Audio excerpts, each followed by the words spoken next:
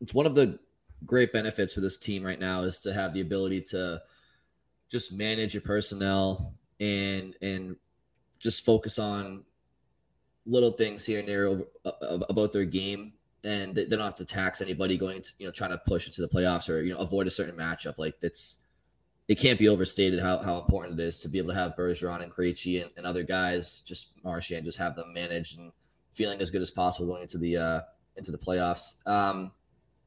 Just looking ahead briefly, not to jump too far ahead, but they have a good test, I think, coming up in this road trip going out west to Seattle, we saw them in Boston earlier this year, and they've kind of come back down to earth a bit, but they play hard, so they'll be a test. You have Vancouver, who's a bit of a dumpster fire, but I think there's always motivation for Vancouver to play well against Boston, even though it's 11, 12 years removed from the Cup Finals. And then obviously you got the Oilers and the Flames, so mix in travel and potential, I guess, sluggish starts and whatnot. But what are you guys looking for out of this upcoming road trip against some pretty good teams out there? Yeah, well, Seattle especially, obviously they're a team that came into Boston and beat them. That was the Bruins' first regulation loss at home this season. So sure, there's, a little bit of extra motivation there. Seattle has slipped a little bit recently, but still a very good team right in the thick of it in the West. So that's a great test. They're only 2 points off of first in their division. So yeah. Vancouver, I can't say I'm too excited. Bruins should take care of them, but Vancouver has some good players. So like if you're off your game, they can definitely take advantage and put up a couple goals. We'll see if the Bruins just bring Luke Schenn back with them. Just pick him up while they're there. That's what I was going to ask you. I was going to say, do you think they're going to bring him to Edmonton with them for the following game? Just to make a quick point about they have a back-to-back against Edmonton and then Calgary. And Calgary is another one of those teams where we're talking about wildcard teams. Like they're one spot out of a wild card. So you're hitting these teams that are desperate for points right now. So that makes them a little bit more dangerous too. The fact that they're just only a few points out of a wild card spot and trying to keep themselves in the mix. And that's going to be the second game of the back-to-back. I feel like the Calgary Edmonton trip, it feels like that's a back-to-back more often than it's not, which is just kind of weird. Like I don't know why I guess you don't really want to spend a day off in Alberta, but there's some pretty national parks up there. That's true. Yeah, they could do a team trip to Banff. That's what I would do. Yeah. But yeah, I mean, like when those two teams are good, it's a tough back-to-back for opponents. And to your point, like Edmonton is in the playoffs right now, but not totally out of jeopardy by any means. And Calgary is right there fighting for their lives. Yeah, I'm really anxious and curious to see how this Bruins defense handles like McDavid and Draisaitl. I mean, they're per usual, they're playing at an all-world clip, and McDavid's just completely on top of his game. And it's just like I would be surprised if Edmonton were to make it out of the West. I mean, we'll see what happens at the deadline, right? But I feel like they're too reliant on their top guys, and we've seen how that's gone in the past for them. But if they have an impressive deadline and McDavid just continues to just put them on his back and Draisaitl, Edmonton's a team that the Bruins, if they take care of their conference, you could potentially see that as a matchup in the finals. I mean, I don't think they're the deepest team out west, but they're certainly the most top heavy. Well, Colorado's top heavy as well. But I'm curious to see how these two teams match up. I'm curious to see if McDavid struggles against Lindholm and McAvoy and Carlo and their length and Forbort and Clifton. Like, let's just see if this Bruins defense can continue to do what they've done all year against the best player in the world. Yeah, for sure. And like, I'm thinking back to last year, I remember feeling like at least the game in Boston, the Bruins actually did a pretty good job containing McDavid, and it was Draisaitl who went off and beat them. So, they've been playing McDavid and Draisaitl together a little bit more this year, I think, but they'll still split them up at times. And so you'll probably see both, like even within the course of a game. But yeah, like that's the other problem is like you can Keon McDavid and potentially, limit him, and then Draisaitl goes off. So, yeah, I agree with you though about Edmonton. Like, still feel like that team needs help at the deadline. It's really the same old story with them, but also, Western Conference is. I think the East is wide open. Well, Bruins are the favorite, but the East has like 5 really good teams, maybe 6. The West is kind of wide open because you don't really have too many truly great teams. Like I could see Edmonton beating just about anyone because I don't love really any team out West. I think it feels like we've just been waiting for the Avs to kind of take over and get back to Stanley Cup level. And it's like, well, that's not quite the same Avs team as last year. They're not quite as deep, so see what they do at the deadline. But yeah, the Edmonton could have a chance, especially if they do improve enough at the deadline. Yeah, even if you just look at the points in the standings, like Dallas and Vegas are tied for most in the Western Conference, and the Bruins with 72 points, and the Bruins have 91 points. Like, and then in Carolina has 82 points. Like, there's a difference between the higher caliber teams in the East and the teams in the West. But I want to talk about the defense because you guys were mentioning, how could they shut down McDavid? But I want to talk about how they played today. And there were a few really important small plays that guys were making.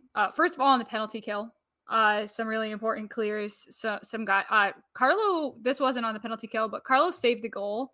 Like, the puck was loose in the crease and he just found it and just took it out of harm's way. And Clifton had this stick lift that kind of was kind of under the radar, but I forget who it was in alone, was about to lift a shot probably over Allmark's pad. And Allmark was kind of out of position. And all of a sudden, Connor Clifton comes behind him, little stick lift, puck goes into the corner, no harm there. Yeah, I didn't think the Senators had a ton of great chances. I thought and Linus Allmark even said this after the game. He said, like, we kept them to the outside pretty much.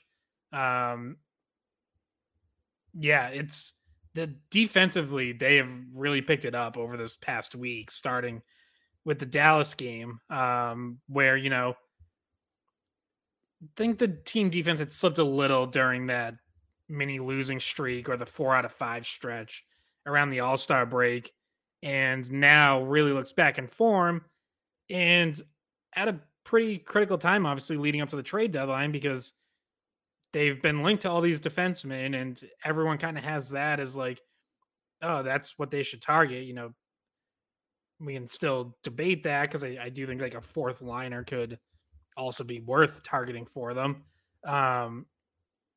But yeah, like whether it's consciously or maybe subconsciously, I'm sure some guys kind of hear some of that chatter and, want to play their best. Like, oh, that they're looking to add at the deadline. Like, well, I'm not going to be the one coming out of the lineup. Like, I'm going to show why I deserve to keep playing every night. Really, the only mistake Monday was Grzelcyk's turnover that led to the Ottawa goal. I thought Grzelcyk made some other good plays. He had a nice rush, a bias that included give and go with Krejci that nearly ended in a goal. It went to review, but puck never crossed the line. But yeah, like, and I thought Grzelcyk had been playing well before that. So all these guys are trying to step up, showing that, they've had these same 6 guys together, these same pairings together for months. And all 6 of them want to show, like, we deserve to stay in the lineup. This is our best lineup. There isn't an upgrade out there for you to get. So, yeah, kind of, an important stretch because the Bruins internally are evaluating every game, trying to decide, like, do we need an upgrade in this group, or do we just need maybe a 7th guy to come in and back up these 6? Yeah, I think there's no spot on defense besides an extra, like, backup depth person that would come in case of an injury, which we know tends to happen to the Bruins defense in the playoffs, or sometimes right before the playoffs and leading into the playoffs. So I feel like there is no, and Razor talked about this on Sunday Skate too. Like, there's no holes. So we're not talking about like having to, like, you don't need a top 6 forward or you don't need a big defensive piece. So what do? You don't want to mess with the team that, like, and how successful it's been the way it is. It's more of like almost just like hoarding for, like, in case of an emergency, like hoarding an extra defenseman just so that you covered that base, and that seems like the most likely thing. Well, Scott, you made a good point, I think, online about how, like, the asking price for a guy like Gavrikov is the asking price. Like, is he that much more of an upgrade over what they have on their third pair? And it just doesn't seem like that. So, I mean, to your points about the Bruins defense to a man stepping up in the last, month or so, or at least since the midseason break. And look, let's face it, the team was burnt out and they were playing some really heavy, really motivated teams against the Bruins leading into the All-Star break. Like, I think we all kind of saw a few losses coming there, no big deal. But, like, Connor Clifton's done nothing to play himself out of this lineup. Derek Forbort has done nothing to play himself out of this lineup as a regular. In fact, I would make the argument that they have played so well that you really have to, like, I don't know. Why do I want this guy Gavrikov to come in and just replace one of them? I don't know a ton about him. I'm sure he's good. I'm sure he's decent. But is he that much of an upgrade over any one of those guys at the price that he'll be needed to be acquired? I don't know. So I guess it's interesting to see how the next few weeks play out. I really don't know. It feels unnecessary. And then, like, one of the most common responses I got on Twitter when I made that thread about, would Gavrikov really be worth it, was, oh, he'll be an upgrade over Grzelcyk. Like, you can't count on Grzelcyk in the playoffs. And it's like, I understand the concerns about Grzelcyk's health in playoffs past, but just like on a raw player to player comparison, like, Vladislav Gavrikov isn't as good as Matt Grzelcyk. Grzelcyk has been the Bruins. He has the best 5-on-5 goal differential of any Bruins defenseman this season. They score goals and they don't give up goals when he's on the ice. Like that, I don't know what else you're looking for. He's literally a top pair. He's a top pair defenseman for you. And we're talking about adding a third pair defenseman. I think, like, the one argument maybe for a guy like Gavrikov would be that he also plays big penalty kill minutes, and Grzelcyk obviously doesn't play on either special teams unit. Gavrikov could eat minutes there that then, either Lindholm or McAvoy wouldn't have to. So, like, I could kind of see that argument, but yeah, I mean, what are you going to do at 5-on-5 though? If Gavrikov goes in over Grzelcyk, either you're putting him with McAvoy, which is a risk because then you're hoping that he's able to play on that kind of a pairing. Which Forbort wasn't. Like, that wasn't a good fit. Right. When they brought him in thinking that they could plug him in there. Yeah, and like there are some. I think Gavrikov has a little more offense to his game than Forbort, but like there are some similarities there. You take that back. Take that back. Nobody has more offensive upside than Forbort. What are you talking about, Scott? Well, yeah, to the point about the kind of player you're adding, and we've talked about that. This has been a topic since before the season started, before the preseason started. When they hired Jim Montgomery, it was like, we want him to, like, we brought him in to help the defense get involved in the offense. And you have a pairing with Grzelcyk and McAvoy that has, like, this optimal ability to do that and work in that system and hop into the offense. And when you're switching out a guy that we already know can bring that for someone that you're like, okay, this might slow down that pairing or at least limit the offensive potential for that pairing. That there's just, in my mind, first of all, you're giving away draft picks or you're giving away a player from your current roster when it's not even, there's no need to at all. So it just seems like there's double the downside. You're giving away draft capital, and if you're the Bruins, you probably don't want to move someone off your active roster. It's a risk to move someone off your, so it just, like, doubly doesn't make sense to me. Yeah, and when Grzelcyk's in the lineup, if you load up your top pairing with Lindholm, McAvoy, matchup dependent or just game situation, whatever, we know Grzelcyk also works with Carlo. They've played together a lot in the past. I would be a little worried about a Gavrikov-Carlo pairing. That'd be two guys who aren't great with the puck on their sticks and aren't really puck movers, aren't great getting involved in the rush. So, like there would definitely be concerns there. How about a Gavrikov-Forbort pairing? I mean, it's like a third pairing that can just take a beating in the D zone and kind of keep teams to the outside. But again, it's like Forbort Clifton works and does that. So like what do you really need to change that for? I would love Gavrikov to come in as like your 7th D and just compete for ice time. Like he's a good player. Like I don't hate Gavrikov as a player. I just hate the idea of giving up a 1st-round pick for him when I'm not convinced that he would really be a huge difference maker for you. Can you imagine giving up a 1st-round pick for a guy that ends up like being your 7th defenseman? Because you're like, say Clifton, Forbort, Grizzly, whatever, all 6 of the guys they currently have are playing so well that you cannot justify taking them out of the lineup, which is likely. You just gave up a 1st-round draft pick for your 7th defenseman who might not get much or any playing time unless somebody gets hurt. Like you're looking for a backup plan. You're not looking for a guy like, if I was Gavrikov too, I probably wouldn't want to come to the Bruins unless there was another defenseman getting out of town, because why would you want to come to a team where you're just like, okay, I was clearly good enough that I deserved such a high draft pick in return, but now I'm sitting. Yeah, sorry, Scott, go ahead.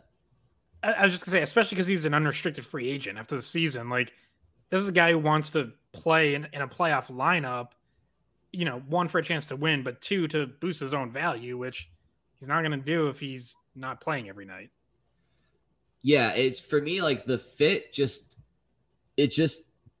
doesn't match what the asking price would be. Like if you're talking about a D-core that like your 3rd pair was Clifton and Mike Riley and not Clifton and Forbort, okay, that would make more sense because you want a guy like that, but you already have a guy like that in Forbort. And while on the same token, like the more depth, the merrier. I get that. But for me, it's just about the asking price. Like Bridget was exactly correct. It's like, what are you going to do? Spend a 1st-round pick for a guy who's possibly in your top 6D? It could be a 7th. Like that just makes no sense to me, So it's strange. You should be only having to give up like a mid-round draft pick to add a depth piece. Like if you're considering giving up more than that, you're probably making the wrong move. I don't know what the asking price for somebody like Shen was, but you're making too big a move, basically, if your goal is to add depth and you're looking at a 1st-round draft pick. It doesn't make sense. It's got to be a top 4 defenseman if you're giving up a 1st-rounder. I mean, bar none for me. It has to be Lindholm. Like Lindholm. So yeah, top 4, if not top 2, our top pair defensemen. Guys, I wanted to get your opinion before we wrap up. Is the East gets richer? So Tarasenko goes to the Rangers, and the other night the Toronto Maple Leafs added 2019 Bruins killer Ryan O'Reilly to their forward depth. Now, I made a comment last time we spoke about how the Maple Leafs could add Wayne Gretzky up front. I felt they need help on defense.